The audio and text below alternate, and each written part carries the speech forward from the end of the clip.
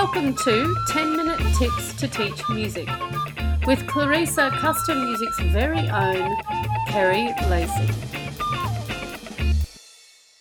Welcome to 10-Minute Tips to Teach Music. Now I know what you're saying on the video if you're on the YouTube channel, why am I looking at a blank screen? Or why am I looking at a blank piece of paper? Well, today's podcast is all about a texture graph. Now for those of you who are listening on the podcast, you might want to jump on over to the YouTube channel and watch the video because it will make a little bit more sense. But if you're listening in the car, here we go. We're going to talk about texture graphs. Now, if you have my Aural 101 resource, which is the booklet that was particularly written for Music 1 students in New South Wales, but is suited for any student trying to learn how to listen to a piece of music, you would know the term a texture graph. What a texture graph is basically a score. So if you're looking at the instruments down the side and you're looking at the series of events that happen, you have big structures, you can have big sectional structures if you wish. If this particular instrument is playing high in its register and it's doing things like this, maybe this one's doing some short notes, maybe this one is doing some sort of long notes, perhaps this is a rhythm of some sort that you might be able to write out. So a texture graph is basically the layout of what's happening in the piece of music in order in score format. The reason we use it is because a lot of the times with our listening we might not have a score in front of us, so we need to make sure we have some sort of series of notes because we can't remember over a minute worth of music in our brains and everything that happened everywhere in reference to a particular piece of music. Now for the benefit of the students that I know that are watching, we're going to listen to an excerpt. That's the second movement of the Oboe Sonata by George Frideric Handel. And the question is describe how pitch is used. Now, for the moment, I'm not going to worry about that question, simply because I'll come back to the question itself. What I'm going to show you is how to do a texture diagram in real time. So the whole point of it is to try and get as many pieces of information on the page as possible with regard to the piece of music. Now, I'm going to play the recording and I'm going to hear the first playing. It's going to do a short pause and then it's going to do a second playing and then I'm going to stop the recording and I'm going to chat. So here we go. This is a texture graph with first playing, short pause, second playing. B is based on bars 11 to 24. It will be played 3 times for you to answer part B. Here is the first playing.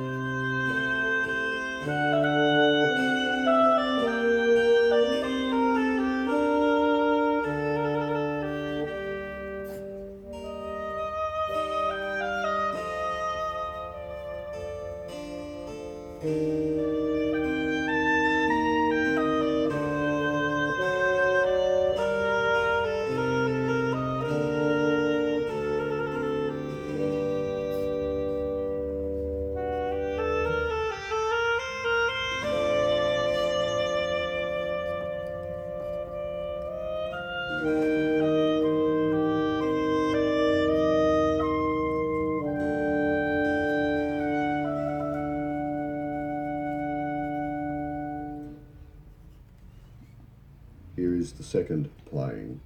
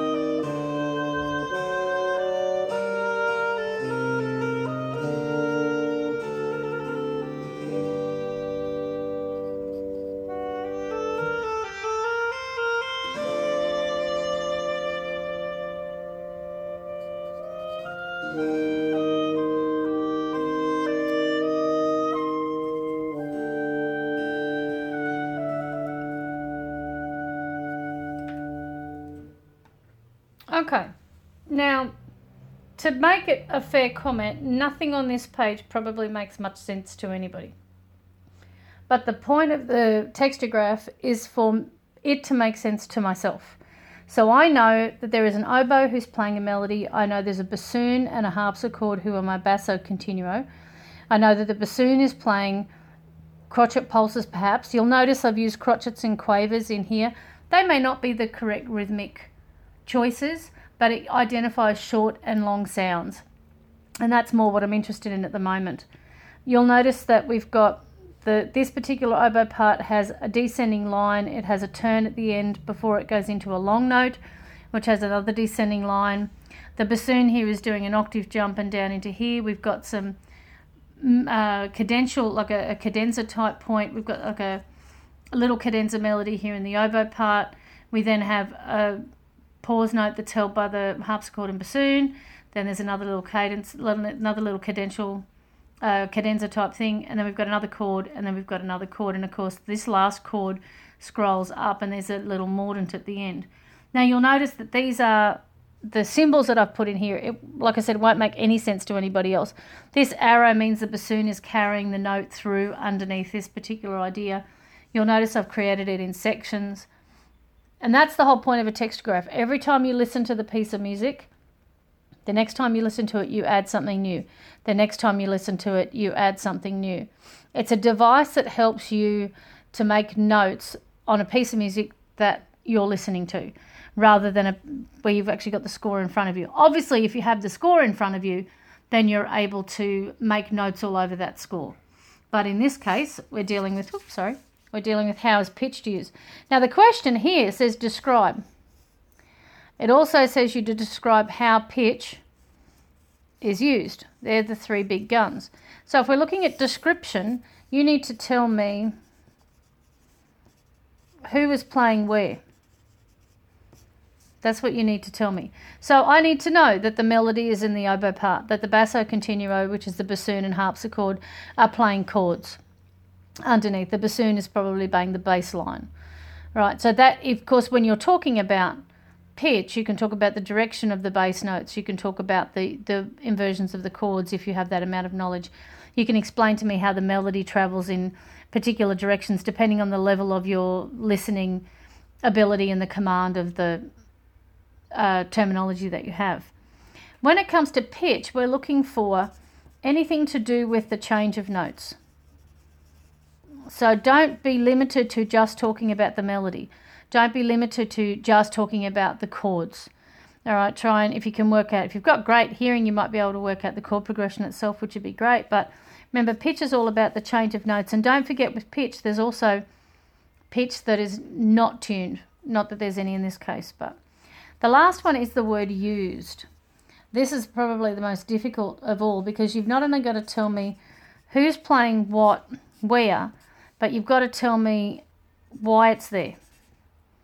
So the fact that the oboe has the melody, well, that's its whole function, it's its job, right? So you're describing the fact that the oboe melody is in its middle to upper register, the fact that it uses a combination of short and long sounds, if that's the command of the language you've got, has a descending pattern toward the end of the first section with a turn, which leads to a long held note, which then descends in pitch.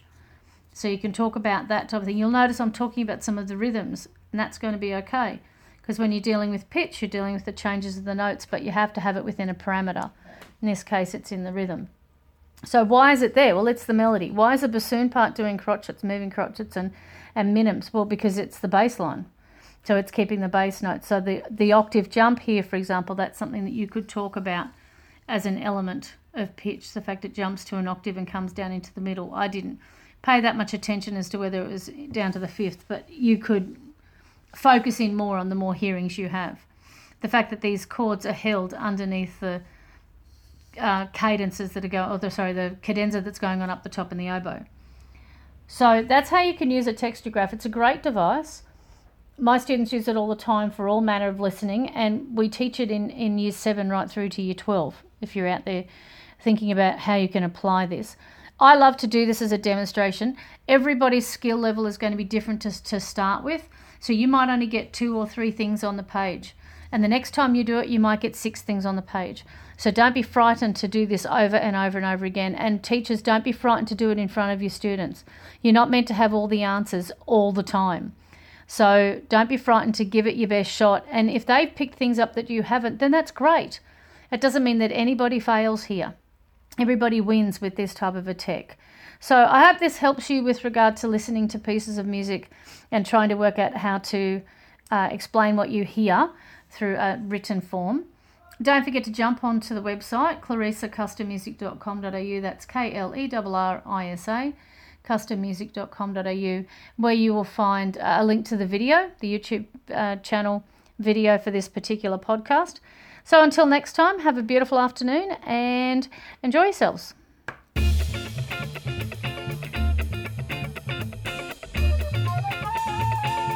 For more tips and tricks, head on over to clarisacustommusic.com.au.